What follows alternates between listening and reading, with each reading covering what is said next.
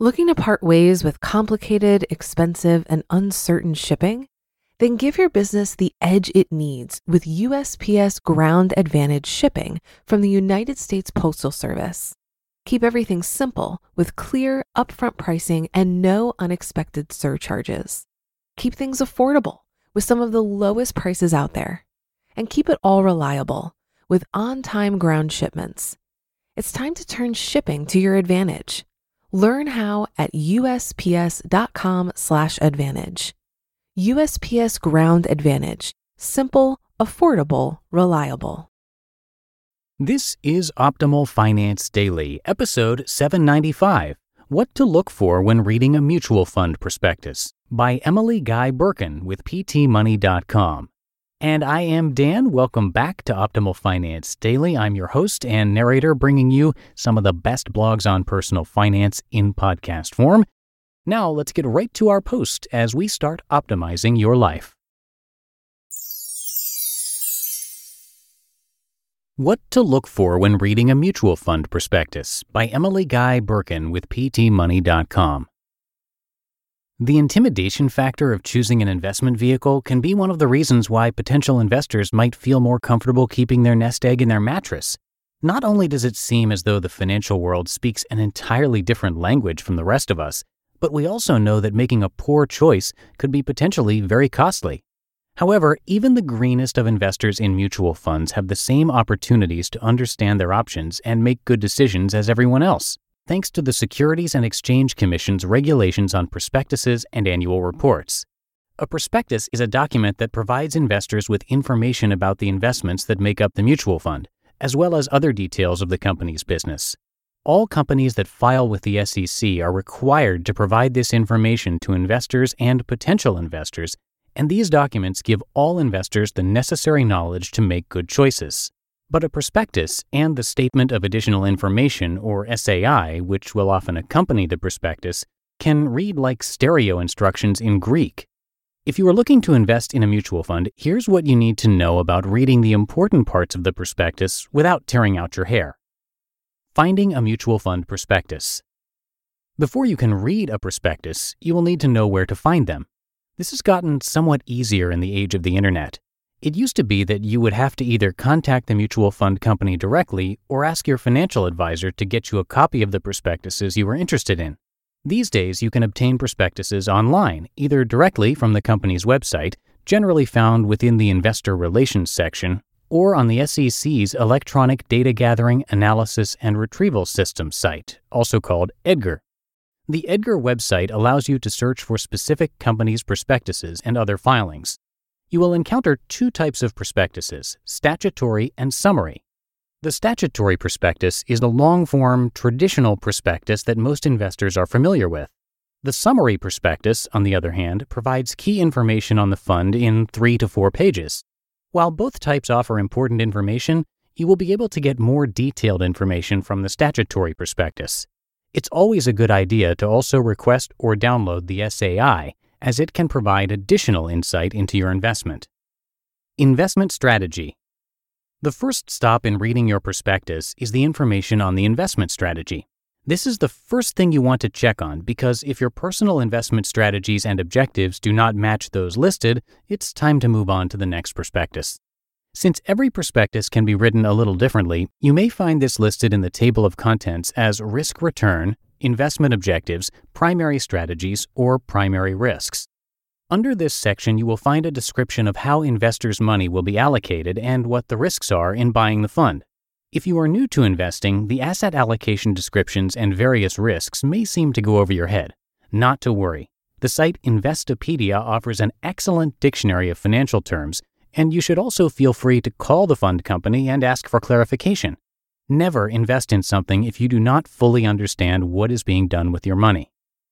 Looking at returns. If the mutual fund whose prospectus you are reading seems to line up with your objectives and your risk tolerance, it's time to turn to the section on investment returns. For most funds, this will be the easiest section of the prospectus to understand. You will often see two tables, one that compares the returns of the fund in question to the 1, 5, and 10-year returns of index funds, like the S&P 500, and one that shows the annual or quarterly returns for the past 10 or so years. The index comparison is important information to have, as it will give you an idea of what to expect long-term, particularly in relation to the index funds. However, you will also want to look at the yearly or quarterly returns for the fund, as that will give you a better idea of the volatility of the fund. Kiplinger's recommends looking at the fund's worst year or quarter because only you know if you can live with a result like that if it happens again. Fees and expenses.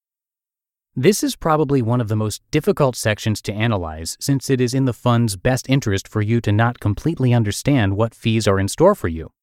First, it's important to note that we at PT Money do not recommend buying loaded funds. You can find no-load mutual funds that do not charge an upfront fee, so there is no reason to waste money on a loaded fund. That being said, even no-load mutual funds still have fund expenses, which are paid out of the fund's assets. You can find the information on these expenses in a section generally titled Fees and Expenses. Look for the net annual fund operating expenses, and you will find the expenses expressed as a percentage. For example, if the listed percentage is 0.97%, you will pay $9.70 for every $1,000 you have invested in the fund. But remember, you will pay those operating expenses whether you earn or lose money. Of course, this is not the end of possible fees and expenses. In addition, check to see if there is a section listed as Investment Advisor and Management Expenses. This will let you know if there is a performance bonus to the investment manager in years where they outperform their benchmark. That bonus will come from a small percentage of your investment, meaning your net annual operating expenses might be higher than what is listed. Finally, the turnover cost is something that many investors forget to include in their fee calculations. Higher turnover, that is, when the manager buys and sells securities more often, can mean additional costs and additional taxes if your fund is in a taxable account. Neil Frankel wrote about the effect of high turnover on mutual fund fees for Get Rich Slowly. Quote, John Bogle of Vanguard fame has spoken about turnover many times. According to his estimate, a 100% turnover adds another full 1% to the cost of a fund. So, if, for example, the turnover was 32% last year, we would have had to add another 0.32% to the total costs. End quote. While all fees must be disclosed to the investor, it can be very easy to underestimate the fees you will be facing since it will take some diligence to find all of these fee disclosures. This is a situation wherein it really pays to do your homework. The bottom line. Reading a prospectus is nothing like enjoying the latest Dan Brown novel. It's generally not something you would choose to read on the beach or anywhere.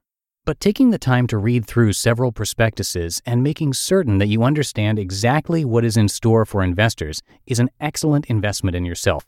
You'll feel better educated about your options and will not be in a position to be paralyzed by indecision or be the victim of a hard sell. That's certainly worth an afternoon of your time. You just listened to the post titled What to Look For When Reading a Mutual Fund Prospectus by Emily Guy Birken with PTmoney.com. For a lot of people, it can be stressful and confusing to manage their finances. Even I used to feel this way when using different finance apps. But then I tried Monarch Money and everything got so much easier. Maybe you're saving for a down payment, a wedding, a dream vacation, your kids' college. I found that Monarch makes it so easy to help you reach your financial goals, whatever they are. I definitely wouldn't be able to allocate my finances or plan as clearly without help from Monarch.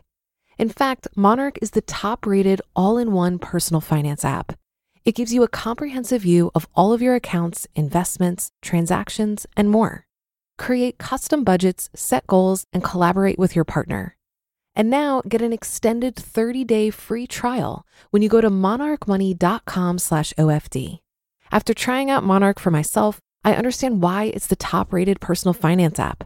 And right now, get an extended 30-day free trial when you go to monarchmoney.com/OFD. That's monarchmoney.com/OFD for your extended 30-day free trial. Looking to part ways with complicated, expensive, and uncertain shipping? Then give your business the edge it needs with USPS Ground Advantage shipping from the United States Postal Service. Keep everything simple with clear, upfront pricing and no unexpected surcharges. Keep things affordable with some of the lowest prices out there. and keep it all reliable with on-time ground shipments. It's time to turn shipping to your advantage. Learn how at USPS.com/advantage. USPS Ground Advantage. Simple, affordable, reliable. And that'll do it for another week here at Optimal Finance Daily. Hope you have a great weekend. And as always, I thank you so much for being here and being a subscriber. So I'll see you right back here on Monday, where your optimal life awaits.